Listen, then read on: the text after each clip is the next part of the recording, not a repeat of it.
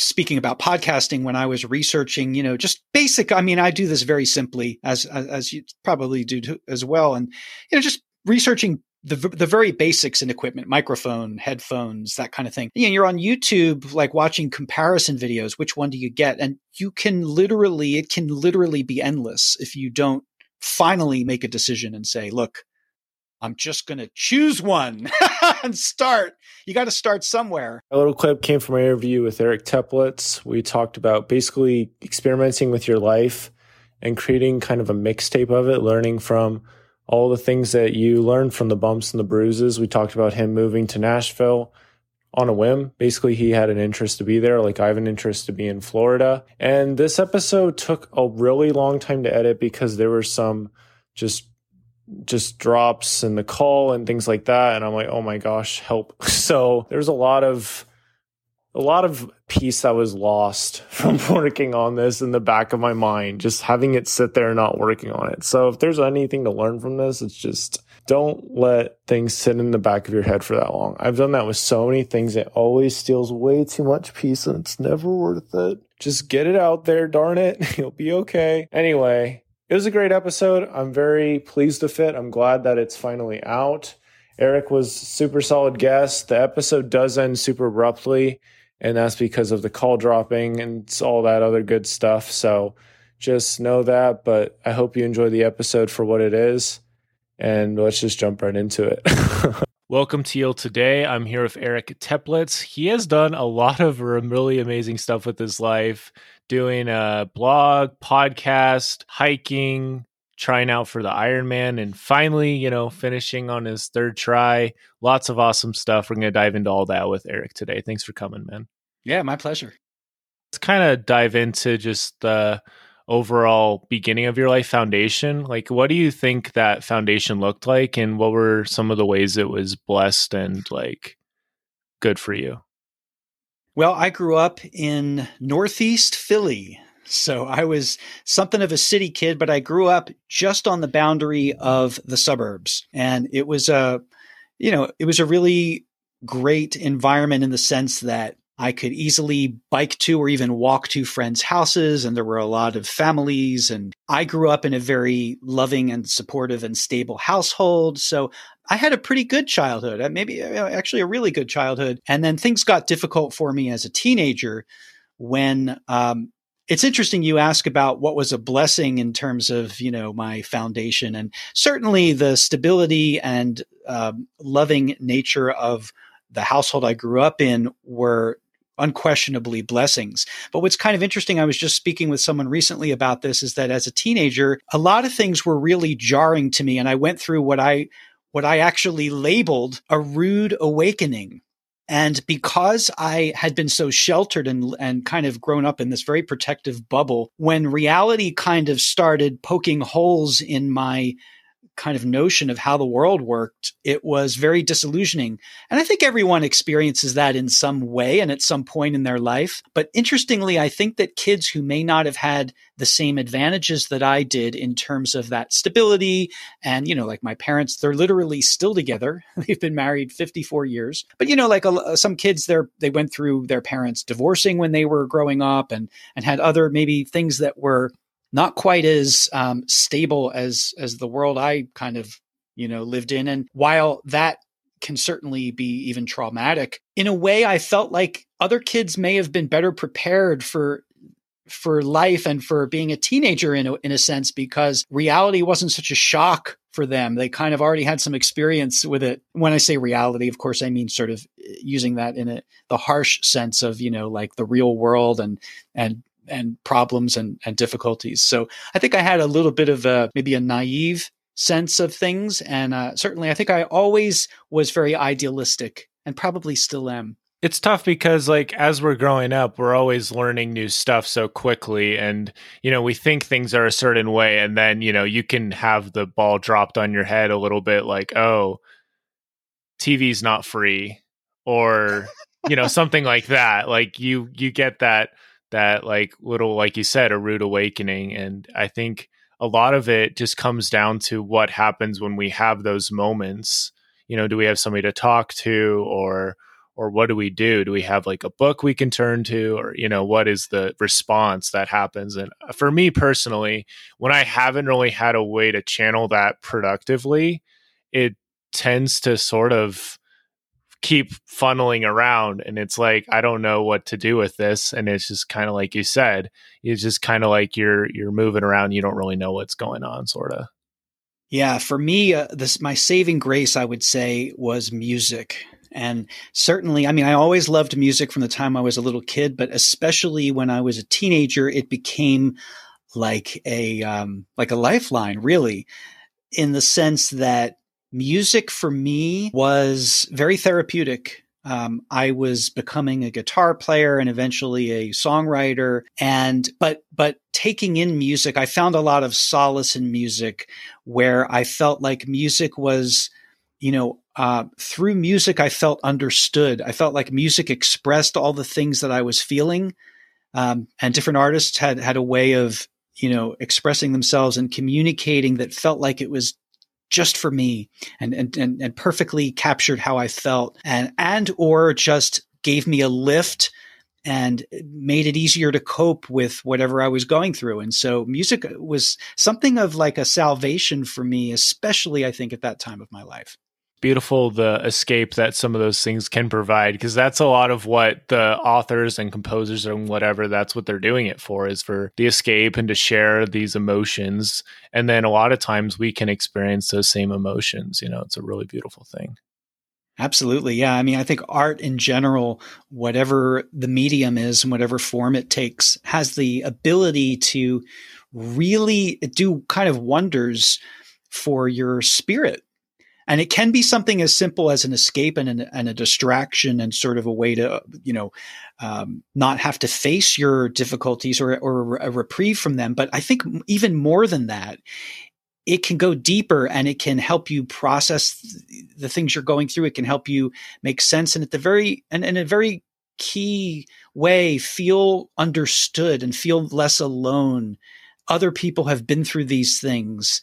And that alone, I think, is very reassuring. I completely agree. So how did you take music, and how did that love continue to blossom and grow as you went throughout your teens and into young adulthood? Yeah, it really became kind of an all-consuming obsession. I had been dying to learn guitar. I was one of my early favorite bands was The Who. Watching Pete Townsend, watching videos of him playing guitar as a kid, I was like, wow, like that is the coolest thing. And I would love to do that, I probably was like begging and clamoring for a guitar. And I remember when I was 13, a cousin of mine loaned me a guitar. It wasn't even his. I eventually had to return it, but it was a perfect starter guitar. It fit me really well. It was fairly small. It was a Guild guitar. It was a high quality guitar, but it was manageable for me. And I, begged my mom for lessons and found a guitar teacher, and eventually got to the point where I would have to take 2 buses to my lessons and pay for them myself. But I did it very willingly. I was so eager to learn. This is, of course, before the internet, so I couldn't just go on YouTube. I also got a job working at the local record store, something that is almost an obsolete thing right now. But that was amazing too. I was in the store so often as a customer that the manager just kind of said, "Do you want to work here?" and I started working there when I was 14. And so, it's funny enough. I mean, like all the money that I made at the record store, I pretty much went back to the record store because I would buy albums and cassettes and CDs and concert tickets and music books and posters and whatever. So it was pretty all consuming. Yes, you surrounded yourself with it. That's pretty interesting. You made the multiple parts of your life were now funneling into that. You have work, you have like your hobby, they all kind of went back to that. That's cool. I think that's something that we have in this world today is you can surround yourself with pretty much anything. I mean, there's podcasts on pretty much any topic. And so you can get really all consumed in pretty much anything. It's a very amazing time we're living in right now. It truly is, man. And, being the age that I am, I'm going to be 50 this year. I'm not a digital native, so I know what life was like before this. And I think that it's still challenging. It's just the challenges are different. Now, the amount of content that's available to us 24/7 at our fingertips, the issue is that it's overwhelming. it's too much. You don't even know where to begin. So it's not like it's scarce. It was more scarce when I was growing up. It wasn't as easy to access. It's all relative, right? Because compared to previous generations, it certainly was. But it's nowadays, I think it's just information overload. And the challenge is, how do you sift through it all and find what you want and what will help you, and not be completely distracted and overwhelmed just by the sheer volume of content. Well, it's absolutely insane. I mean, you could watch like basketball highlights from like 5 years ago or whatever, and then all of a sudden you're like living in 2017 or whatever. And we're not in 2017 anymore. There's a lot of things that have happened since then, but it's very easy to trap yourself or kind of bring yourself back to that and go on this like vacation of sorts and not really come back. You just kind of stay there.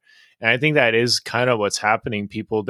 I talked about this with somebody else. They have their cognitive bias, and then you have like the Google, will recommend different things to them and the algorithm and stuff. And so they just kind of don't really get out. It's like the one story of the guy who fell asleep and woke up and the whole world had changed. I can't remember if it was Legend of Sleepy Hollow or something like that. But like, he fell asleep around the time of the revolution and woke up and the battle had been won and all this other stuff had happened while he was sleeping. So like stuff is still happening, and it's easy to, I don't know. I think it's good and bad.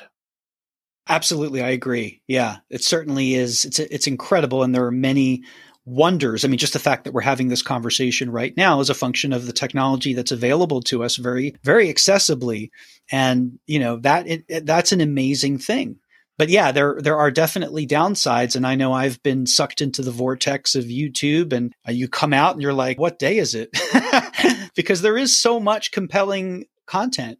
And so it's a different challenge. It's funny. Like, I wonder about some of the great artistic figures throughout history, right? How productive would they have been now if they had access to the technology that we use every day? In some ways, things would be infinitely easier. I think of like composers, composers like Beethoven, and if he had the software at his fingertips that we have, for instance, would that make him more productive and prolific, or would he be so overwhelmed and distracted that he wouldn't have accomplished nearly what he did in his lifetime? It's an impossible to answer question, but these are the things that I think about. It's fun stuff to think about. I mean, you were on another podcast and talked about how there's so many different things when it comes to starting a podcast, like Mike and all this other stuff. We talked about it earlier. I mean, it's easy to get so overwhelmed that we don't even make any progress whatsoever, because of all the information that we're taking in without actually using any of it. So it happens all the time to people. Yeah, and there's this sort of analysis paralysis that we can get trapped in. Speaking about podcasting, when I was researching, just basic. I mean, I do this very simply, as you probably do as well, and just researching the very basics in equipment, microphone, headphones, that kind of thing. You're on YouTube, like watching comparison videos. Which one do you get? And it can literally be endless if you don't finally make a decision and say, look, I'm just going to choose one and start. You got to start somewhere. But yeah, the tendency for analysis paralysis, I think, is only exacerbated by just the sheer amount of content that's available to us to sift through. There have been studies about human behavior and decision making where there's, I think, the optimal number of choices for people. And this is, I may be getting this wrong, but conceptually, it's like maybe 3 choices are optimal and ideal for people. And when you give them 12 choices or 20 or 50, they become so overwhelmed that they're paralyzed. They don't even know where to begin. They don't even know how to, so there's a point at which it is counterproductive to research and to analyze. There's an expression that I love, which is ready, fire, aim, as opposed to ready, aim, fire.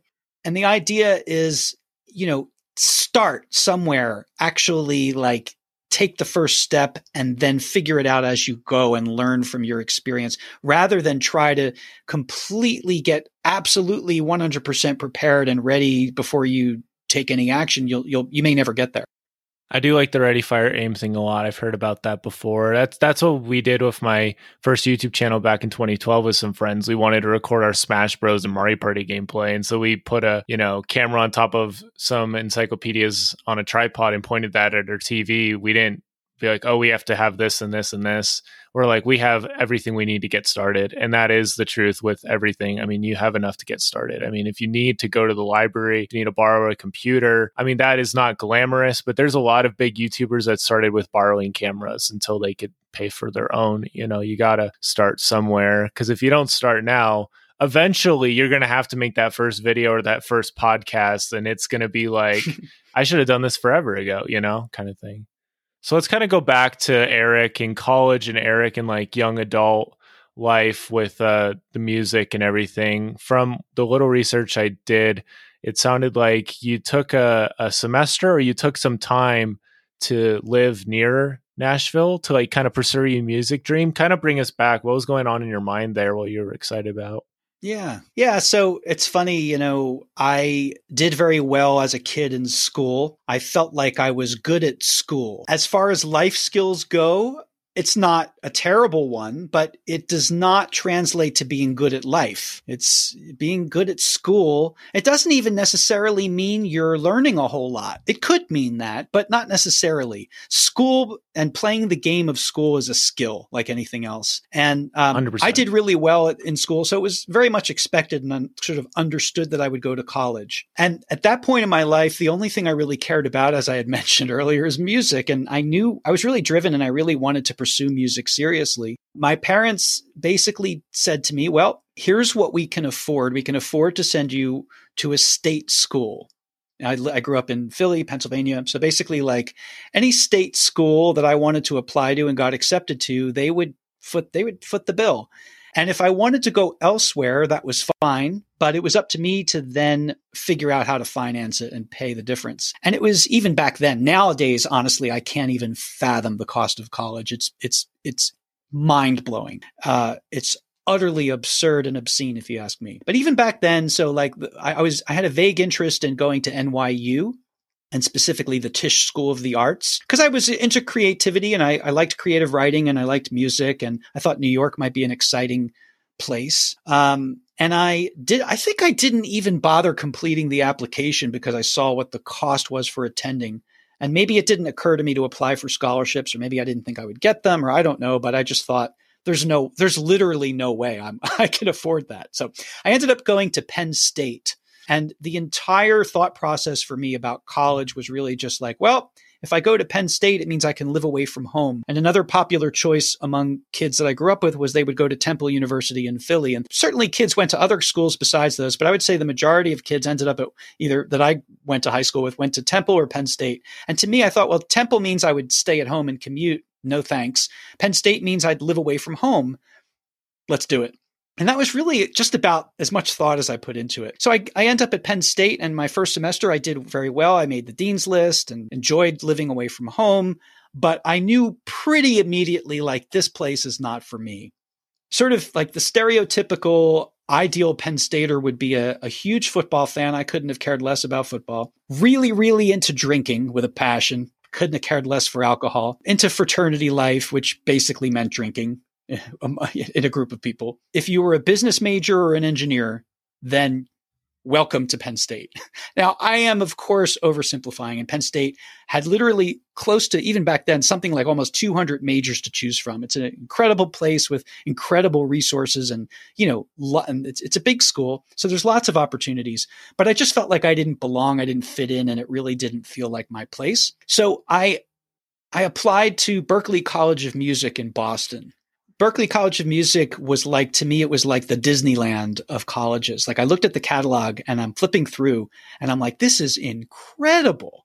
Like, this is like, you can major in songwriting. Like, that's a major. And you could take there was a class called the Music of John Lennon. Like, that was a class you could take. I thought, sign me up. And I applied without really even caring or considering too much how I would afford it. I just applied for the sake of it.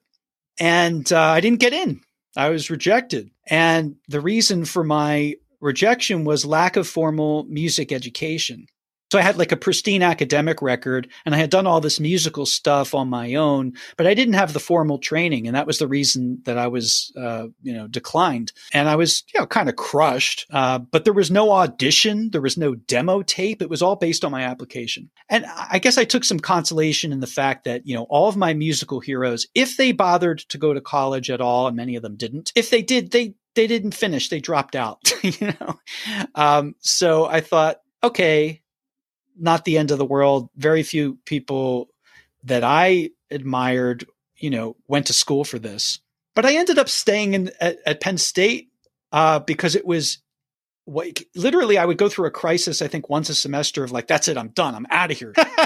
And then something different each time would keep me there. At one point I had a girlfriend, so I was like, all right, I'll stay because I have a girlfriend. And, it seemed to beat staying back home and waiting tables. So I went back and I just kept going back and eventually graduated almost like unintentionally.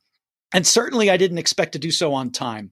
But to get back to your question, and I digressed a bit. What I did was I knew I was passionate about music, and specifically I wanted to be a singer-songwriter. And I would spend a lot of time while I was in college doing that, writing songs and then wandering around with my guitar and just playing them for people, whoever would listen. I did that a lot. And I got pretty good responses from people. People dug it. So I thought I need to be in a music environment.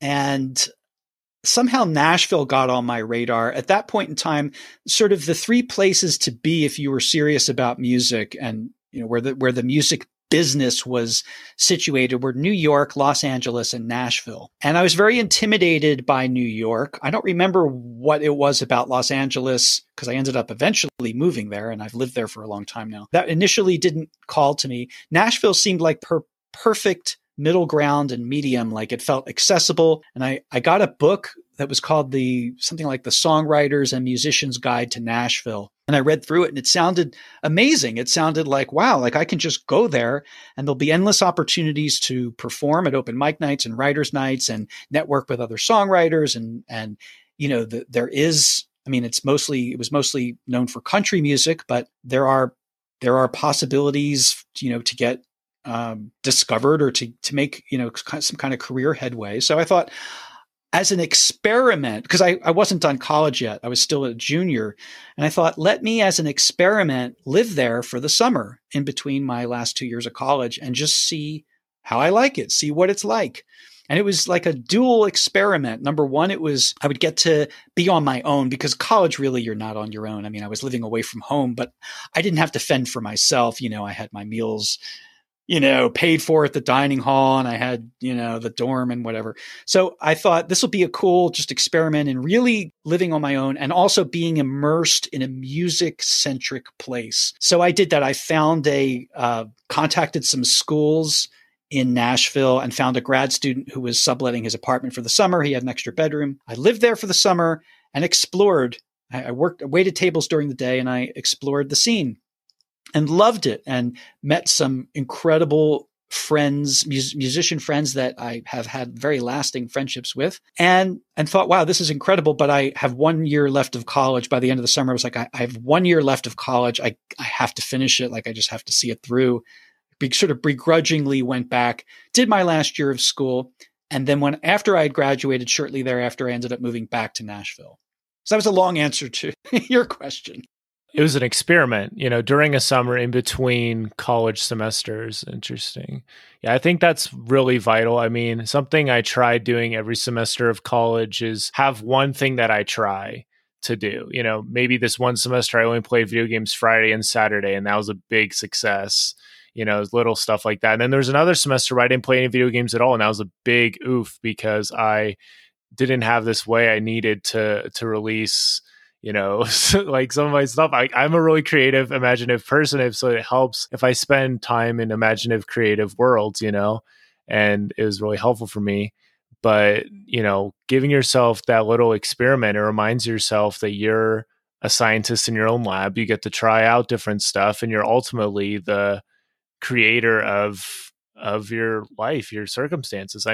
Where you are right now is benefit very much by all those steps of uncomfortability that you took back then. No question about it, Alan. No question. I think that sense of curiosity and exploration and willingness to experiment is an essential trait in living a meaningful and fulfilling life. That willingness to try things and explore and experiment and see for yourself, not just take other people's word for things, but have an experience for yourself and find out, does this work for me or not? And you gave the illustration of the video game immersion, more or less, or at least like constant in your life, one semester versus not. And then you've found, oh, okay. And I think that's really cool because you can do experiments of, addition or subtraction, right? Like you can add something new to your life and try it out. You can also take something out. I did an experiment once. I decided I was going to try to go an entire month without eating sweets. And it took me a long time, by the way, to even be willing to do that because I feared, I was like, am I actually like addicted to sugar? I can't seem to stop eating it. Like, is this, what would happen if I went a month without it? Like, would I be bouncing off the walls? Would I go crazy? Like, how dependent am I on this stuff? And just purely like out of an experimental mindset, I thought, well, let me see. And I did this experiment. There's a post on my blog from years ago called A Month Without Sweets, in parentheses, a report from the trenches. So I did it, and the results were kind of amazing. First of all, it ended up being a lot easier than I thought it would be. And I reported about what the experience was like on my blog. And the benefits were so kind of hard to argue with that I was like, well, let me keep going with this and I'll make it 2 months and then 3.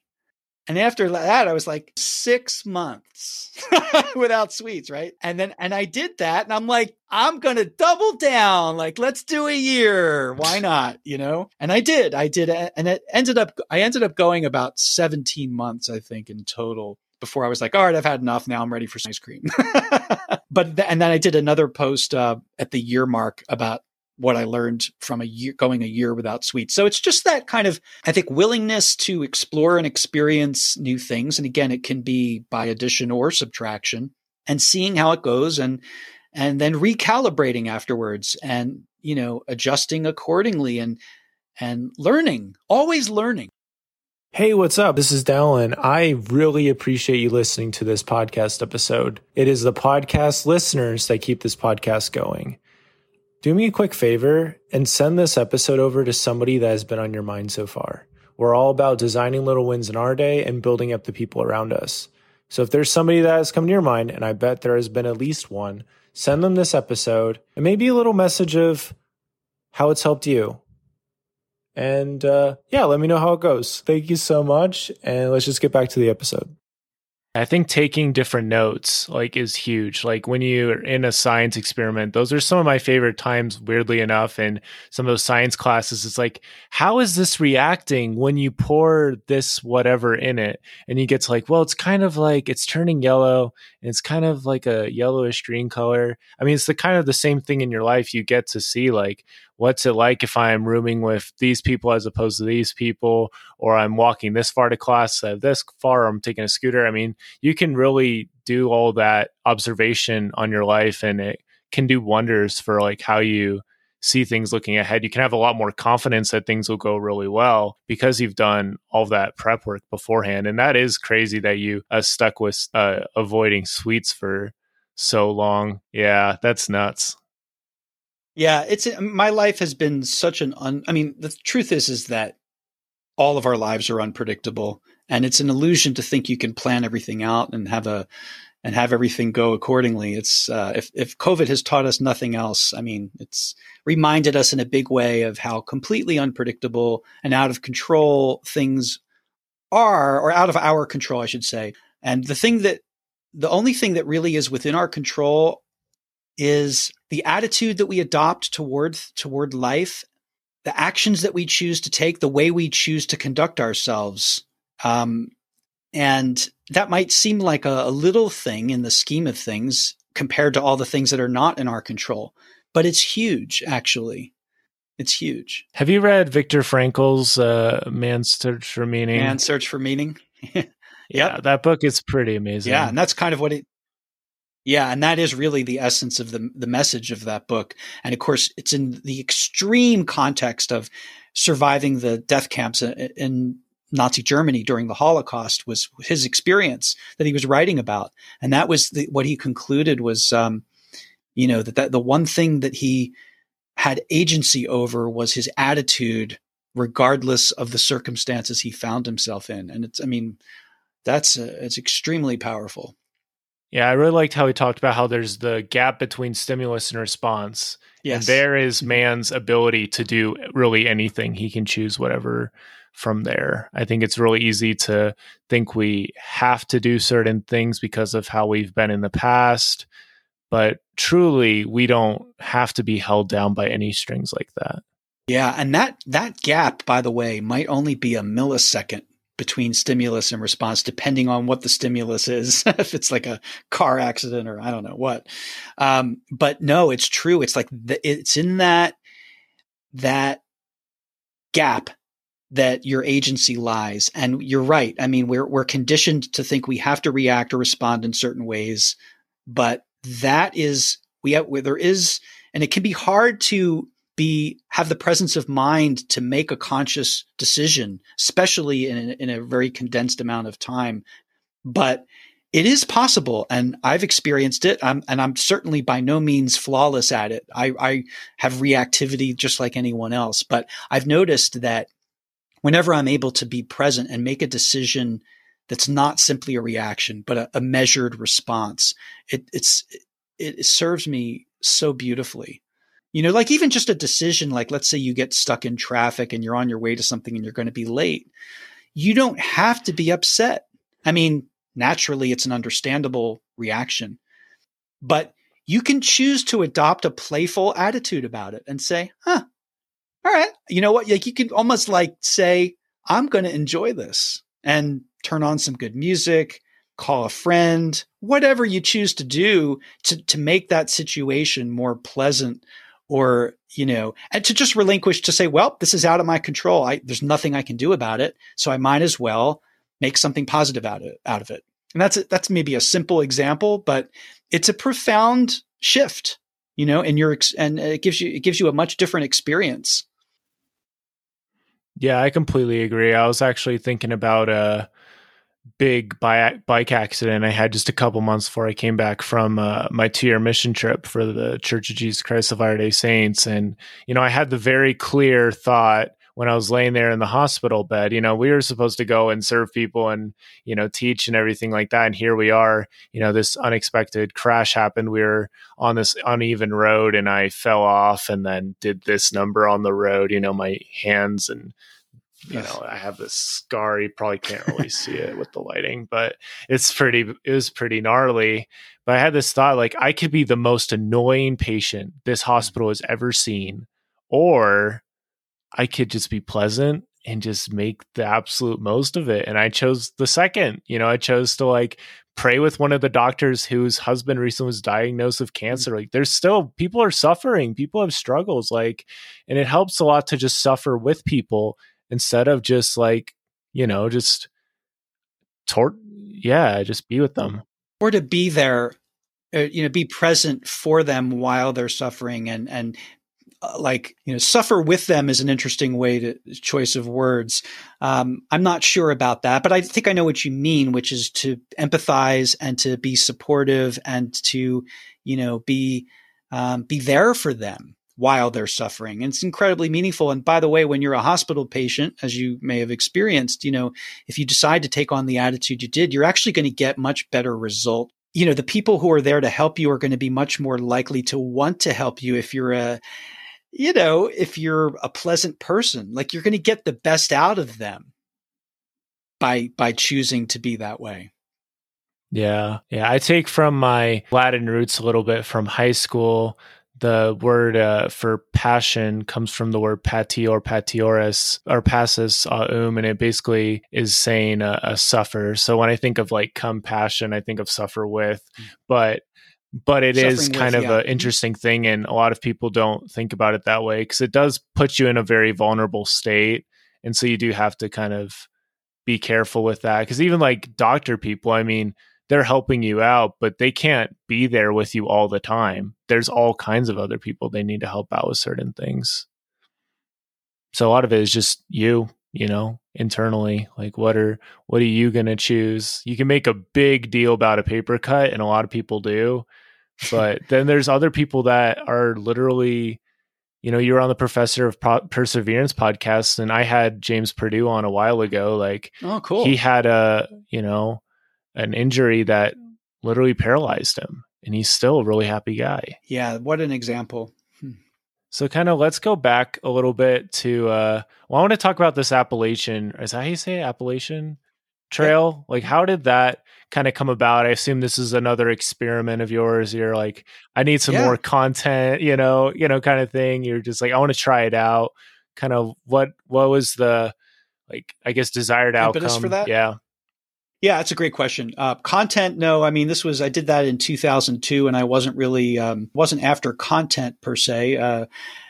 You know, it came about because hiking had been a love of mine for quite some time, and I had always gotten a lot of nourishment from just day hiking, just being out in nature and going on long walks. And I found that incredibly restorative. And I felt like, in fact, I have a blog post that I wrote years later called The Most Effective Antidepressant. And it's all about hiking. So I found it beneficial in just so many ways that it became a kind of a mainstay of my life, whatever else I happened to be doing and still is. But what was new, an exploration that was much newer to me was backpacking.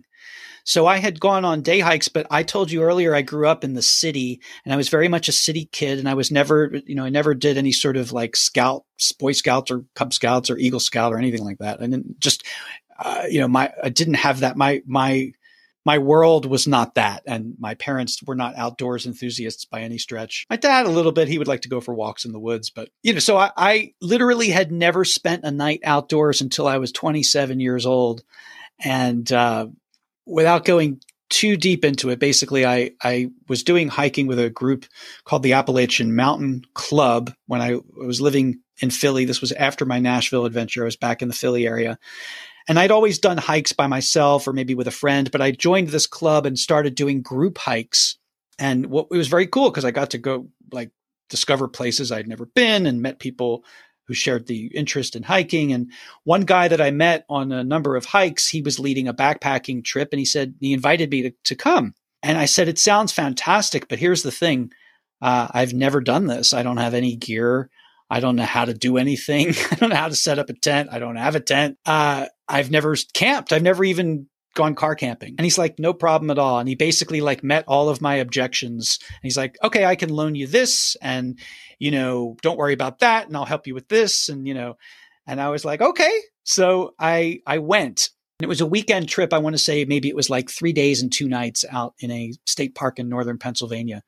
What's really interesting is if it had been crappy weather that weekend, it might have been a one and done experience. I don't know. I don't know how I would have felt about it, but it was a beautiful weekend. And I fell in love with the whole thing. I thought, this is amazing. I love this.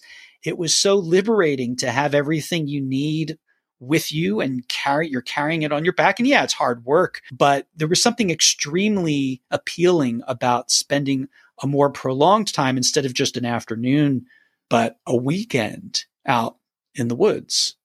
That exploration then was like sort of a domino effect. And I kept going further with that. And, anyway, I moved to Los Angeles not too long after. I did a course with the Sierra Club called the Wilderness Travel Course, and I learned some more skills and got more confidence and kind of learned how to, set up a tent and manage a backpack and use a cooking stove. And I learned all these things and a water filter and whatever else.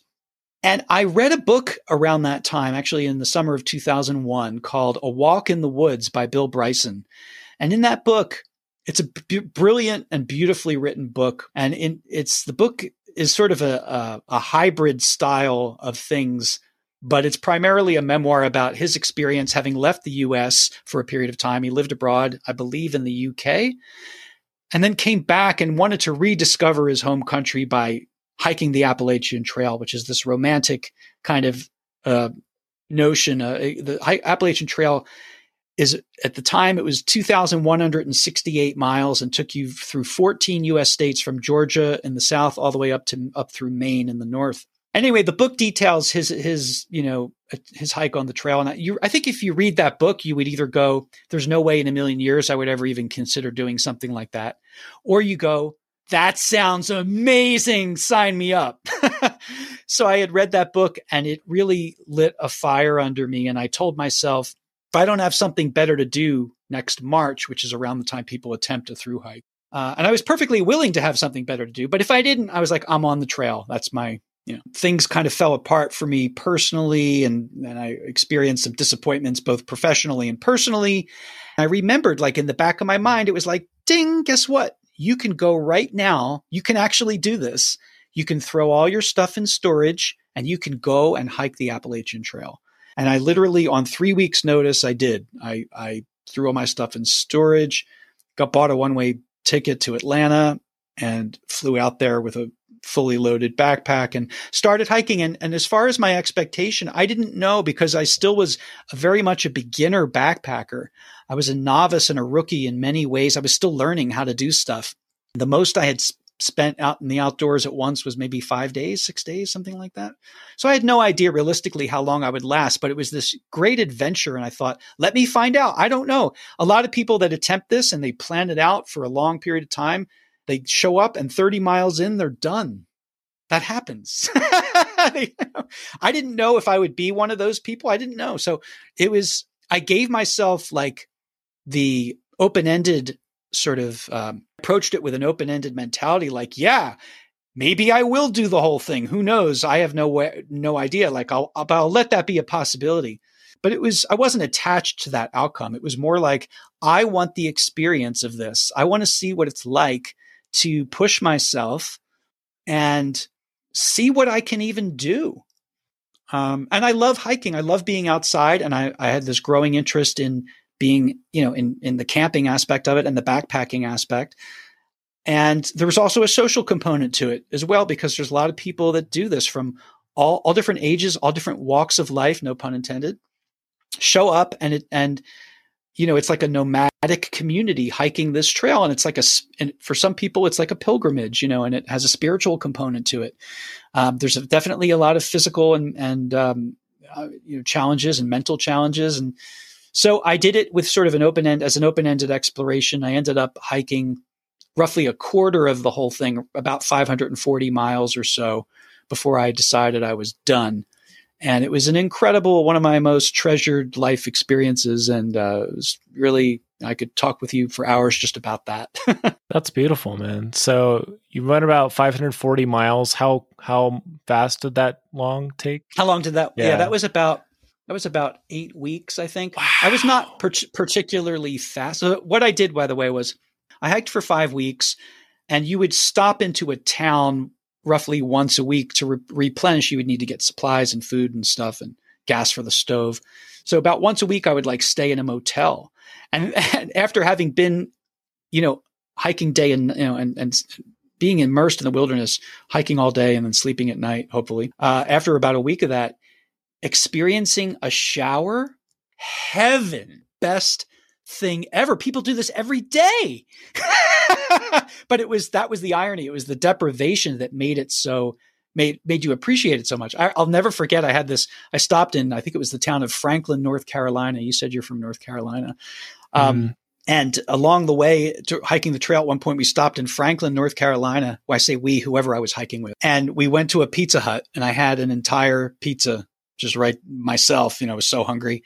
And I talked about that pizza for weeks afterwards. It was like my body was just so thrilled with that pizza. I enjoyed that pizza like it was the greatest meal ever prepared, that Pizza Hut. Because, it was the deprivation from having food like that anyway. These are the kinds of experiences you have on the Appalachian Trail or the AT. And there's a lot of priceless memories and really fun stories I have from that experience. But I was out for about 5 weeks, and then I ended up getting sidetracked and was off the trail for about 10 days, visiting friends in other places. and then got back on the trail and did another 3 weeks or so. So it was a total of 8 weeks that I spent actually hiking, backpacking, and I covered about a quarter of the trail, which is not a particularly fast pace as these things go. But one of the things I learned from another hiker out there was he said, "Hey man," actually two things. One guy I'll never forget, he said to me, "Hey man, it's not about the miles, it's about the smiles," which I loved. And also another sort of mantra that you heard out there was hike your own hike. Like people have their own ways of doing it. And some people, it's just about getting as many miles as they possibly can in and racing through the whole thing, which to me is like, that's not the point that's not my reason for being out there. I want to actually have an experience and enjoy it. So people bring all kinds of different mentalities and approaches to the way they go about hiking a trail like that. And for me, I just really wanted the experience and the adventure and to see how much I could do and to enjoy it. I wasn't out there to suffer. That was not the point for me. Yeah, interesting. Yeah, you said a lot there. We could go into your Ironman experience and stuff, but we'll have to go into that another time. I would love to talk more about that. So we'll have to do it another time. I liked a lot what you said another time that on another show you were on, that for you, it's about exploration over expectation. I know we talked more about that, but could you kind of dive more into that, maybe from that youth perspective for somebody that is younger and maybe is debating between different things and, thinks maybe they need to wait before getting started on some of this stuff? Yeah, well, honestly, it's more recently that I came up with that phrase, that 3-word phrase, explorations over expectations. And it was 3 words that for me crystallized what I've kind of learned about how to live in a way that is satisfying. And when I was younger, I'm glad you framed it this way, because when I was younger, I really had very high and strong expectations, especially of myself. I really demanded a lot of myself and from myself. And I put a lot upon myself. And I've learned over the years that some of that is good. Like there's some good, it's good to be ambitious and it's good to be hungry for life. And it's good to want to challenge yourself. And it's very good to want to try to realize your most self-actualize, right? To realize your most positive and creative capabilities and potential. All that's great. But when you get attached to the results of things, when you enter something with a huge attachment to what's going to come out of it or what you're going to get out of it or what the result is going to be, it taints it, I think. I've discovered. Because if the result doesn't match up with your hopes and expectations, then you can write it off as a failure or yourself as a failure when you don't have to frame it that way and you don't have to view it that way. And believe me, I learned this lesson the hard way. And so what I've learned over the years is that the healthy way to go about things is to recognize that you can by all means, put forth your best efforts and go after the things you want and that interest you and that call to you and that you're passionate about or excited about or even just curious about. Like, go after it and do it wholeheartedly. But manage your expectations to the best of your ability. We're human and it's not easy to do this necessarily, but I've gotten better at it, I think, over the years, I'd like to think, and I've benefited from that. And I've learned that if I can do something for its own sake and to have the experience of it and to explore it and to go into it with that sense of curiosity. And I don't know how it's going to turn out, but let me find out, let me have an experience and learn from it and grow from it. And if it ends up being a one and done kind of experience where I try something and it's like, maybe not for me or not for me right now, or wasn't that great, fine. Nothing ventured, nothing gained, and nothing, certainly no harm, no foul, nothing lost, like on to the next thing. And you never know when you adopt that attitude, you never know what things are going to really stick. I mean, for instance, when I took that invitation, a friend of mine who invited me to go backpacking, I had never done it before, and I took him up on it and I said yes to that. That ended up being a life-changing experience. That ended up rippling profoundly through the years since. Not every yes that you say or invitation you accept will necessarily be that profound. You don't know which ones might be or might not be. So all you can do is explore, try to manage the expectations, and have that sense of that spirit of adventure and curiosity and exploration, and do your best to manage the expectations about what's going to come of it. Easier said than done, but worth doing. I agree. Yeah, if it's worth trying, it's worth, trying all the way kind of thing. Yeah. I guess a little comment on that. It just kind of makes me think of different experiments I've tried and different experiments that were more or less like, it just kind of more tuckered me out than anything. So it didn't really help a ton.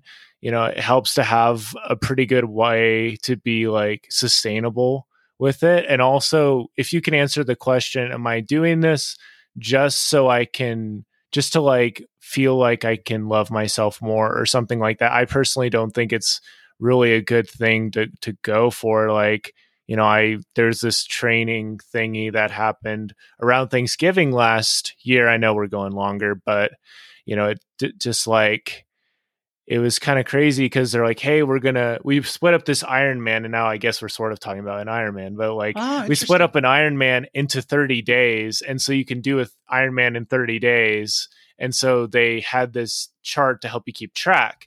And so right before Thanksgiving break, I found out about this, and I'm like, I'm going to do it in a week. I'm in pretty good shape. I can do it in a week. And, so I signed up to do it in a week. And then the first day I did a couple miles on the bike, couple miles running. And then the next day, I still had class. I ended up taking a nap and passing out and was so frustrated. It was like, how am I going to catch up? I ended up like losing that whole Thanksgiving break, didn't finish the Ironman. It was a big oof because I was like, I had these different expectations. And the problem was I only had so much time. I was like, oh, I'm going to get all this homework done. I'm also going to get so far on my podcast, and I'm going to do this like this health fitness thing. And the reason I was doing the health fitness thing is like, maybe if I do this really ambitious big thing, I will feel better about myself. That was like the whole entire inspiration for it. Was like, I've done big things like this before. Maybe I'll feel more like myself and I'll love myself more if I get this done. And for me, that just was not like a good way to do it. Cause in that way, it was like, I'm trying to make up for lost ground or something like that.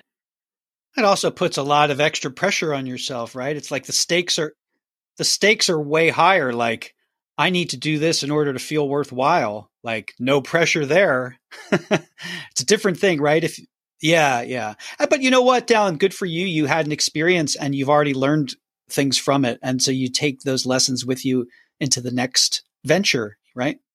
The easiest thing to do is go to my website, which is my name, Eric with a C, Teplitz, ericteplitz.com. And you can get the spelling from Dallin's podcast of my name, ericteplitz.com. If you go to that website, you will find, if I may say, quite a treasure trove of free stuff. There's some stuff there is a course that I'm very proud of. You can do a free preview of. That course is called Opening to Greater Possibilities. So yeah, that's my interview with Eric. We end with him talking about his websites and stuff. He does have a very good voice on these kind of topics. I think perusing over his content and just kind of like grazing over it is 100% worth your time.